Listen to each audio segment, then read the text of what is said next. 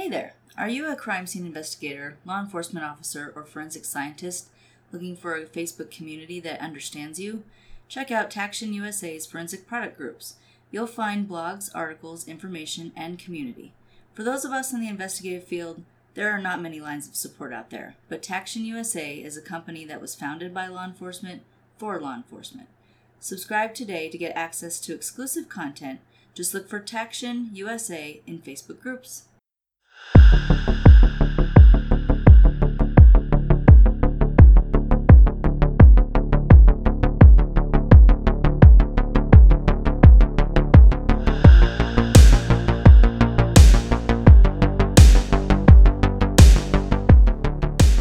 Hello everybody and welcome back, or for the first time, to Crossing the Tape.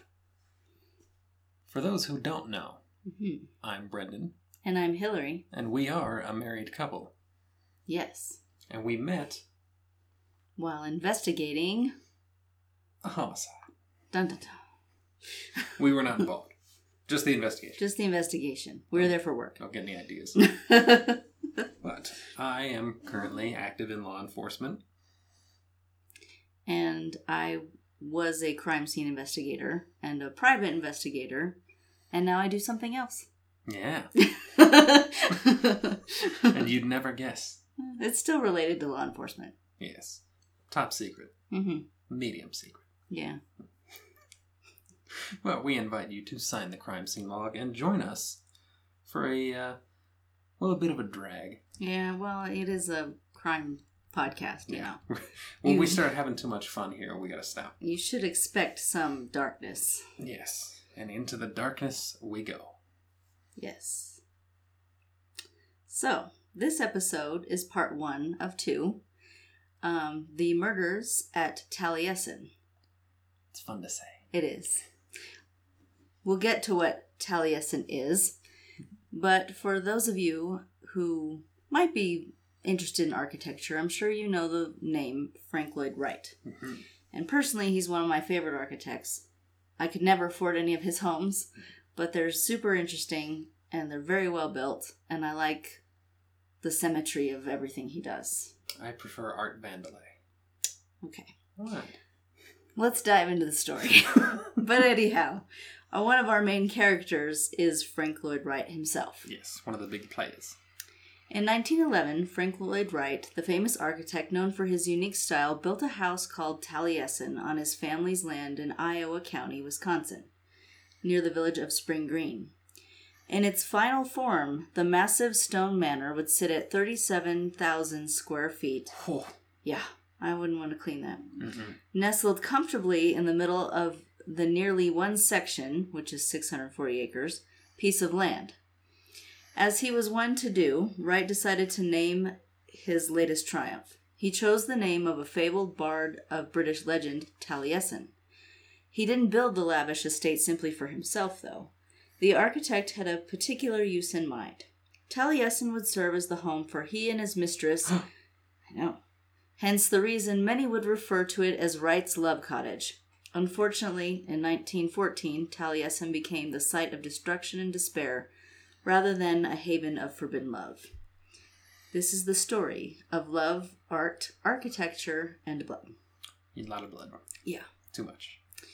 Everyone probably knows at least a little bit about Frank Lloyd Wright, like I mentioned before. So let's discuss the woman for whom he built Taliesin. Mama, Martha Borthwick. She was born June 19th, 1869, in Iowa, and later earned both a bachelor's and a master's degree. She was first a teacher and later became a translator. Martha married an electrical engineer by the name of Edwin Cheney in 1899. So right there, these people are up and coming. Yes. I mean, yeah, she's highly educated, got a good career. She married an engineer. Successful man. Yeah.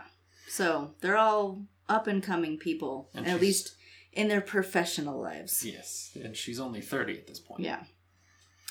The couple had 2 children of their own, plus they adopted their niece after her mother had died in childbirth. Sometime after her marriage, Borthwick met Wright at a social club. Wright was already building a reputation as a non-traditional architect who was building homes for wealthy and influential people. Borthwick was taken by this intriguing man and his revolutionary designs. She introduced Wright to her husband, and not long after, Cheney asked Wright to build a home for he and Martha. Nice. Right, you'd think. Mm-hmm. Which means they also were well off. I mean... Yeah, to get a Frank Lloyd Wright house, he's not building 100-square-foot efficiency apartments. You know, though, if he were around now, he could make a whole beautiful tiny house, like a tiny house, or a whole little compound type of thing. Of cottages. Yeah, that'd be up his alley. The Wright Village. Right. That's what I said. Right this way. Wright began construction on the Cheney-Borthwick home in 1903, but as Cheney's dream home came to fruition, his wife had set her sights on the architect. Scandal. Yes, very much a scandal back then. We'll get more into that. But before we expose the indiscretions of Wright and Borthwick, we need to hear a brief message from the National Investigative Training Academy.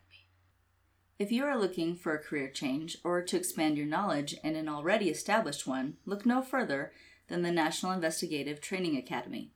The National Investigative Training Academy, or NITA, N-I-T-A, has well over 100 courses with 70 professional development ones alone. NITA is constantly adding to their course catalog, and courses are focused on private investigation and security fields.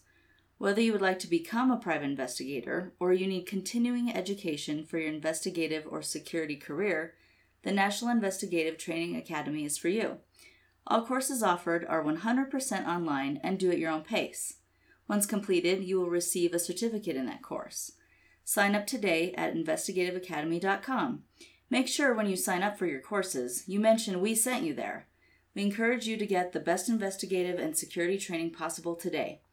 When you sign up, mention our brand ambassador code, BA2367. That's BA2367, and you can find those courses at investigativeacademy.com. Look for links in our show notes as well. In 1909, Borthwick and Wright, who was also married at the time with children of his own, decided they could no longer resist each other and needed to be together. They left their spouses and traveled to Europe together. They lived there for a time, allowing their forbidden love to flourish. In the early 20th century, such an affair was extremely taboo, and journalists at the time cherished the opportunity to write about the scandal. As stories were written about Borthwick abandoning her children and Wright's wife vowing to never let Martha bear the last name Wright, the couple traveled from England to Germany and later Italy. Wright continued his architectural work across Europe, and Borthwick began translating writings of a Swedish author. In 1910, Wright decided it was time to move back to the U.S. However, Borthwick stayed in Europe a little longer just so she could obtain a divorce via abandonment, which I think is ultra crappy. Yeah. The whole thing's already crappy. They're adults doing what they want to do. Right. They shouldn't have walked out on their spouses that way. They should have ended the marriages properly. Right. But, come on, abandonment. Abandonment. I moved to another country, thus my spouse has abandoned me. Yeah. Or is she saying, well, I've abandoned my husband? That's kind of how I took it, but I really don't know how that law worked. Which I don't think, that's not a title that anyone wants. No. Husband abandoner, Mama Borthwick. Yeah. She didn't come back to the U.S. until 1911, and it was around that time the couple began living together. The media continued to have a field day with the couple's living arrangements, especially since Wright's wife still would not give him a divorce, despite him being away for nearly 2 years. Mm-hmm. Despite the public perception of he and Borthwick, Wright was determined to give his mistress a proper place to call home. He settled in Wisconsin, where his maternal family had a large piece of land, and began to build Taliesin. The media called a love cottage and deemed it as a place of sin. People in town became angry that the home was being built for the purpose of furthering a disgusting affair, and they insisted that the sheriff arrest Wright. Which is a bit much also. I mean, I don't agree with it morally, but it's not, an arrestable offense, This is immoral, but it's not criminally. The complaints about Wright and Borthwick's immorality grew to the point that the sheriff had to make a public statement explaining he could not arrest two people for simply living in a house together, and that what they were doing inside the privacy of Taliesin was just speculation, and no known crime had been committed. What an awkward statement to have to say. Look, unless any of you have seen them canoodling in a public place, they're two people living under the same roof. Well, yeah, but even so, like, what they're kind of awkward... probably doing something, but awkward statement. To have to go to the town square. Can you imagine? All right, everybody listen up. Can you imagine that press release? While it is a bit gross, there is no sex that we know of. Mm-hmm. Thank you, Sheriff. So the bad vibes around Taliesin didn't cease with the sheriff's statement. Wright and Borthwick were still persona non grata around town, but they were able to enjoy each other's company for the next 3 years along with Borthwick's children and a staff of servants and workers to manage the sizable estate. However, much like the bard Taliesin foretold the death of the king at the hands of a beast, the negativity surrounding Taliesin's construction was a precursor to the tragedy that would take place there. In 1914, a fire partially consumed the main house, and 7 people were dead. However, it was not the fire that killed them. Taliesin became the site of the worst mass killing in Wisconsin until a 2005 mass shooting at a church. But you'll have to join us next time to hear how Wright's greatest accomplishment led to the death of Mama Borthwick. I hate fires. Yeah. They're scary and they're loud. Well, sometimes they're very unpredictable. Yeah. But the good news is nobody died in the fire. Yeah, the fire was not the cause of death. No. But we will get there. Mm-hmm. And we hope you'll join us again for part 2 of the murders at Taliesin. Sign the crime scene log on your way out. Thank you for listening. And so long. Stay safe.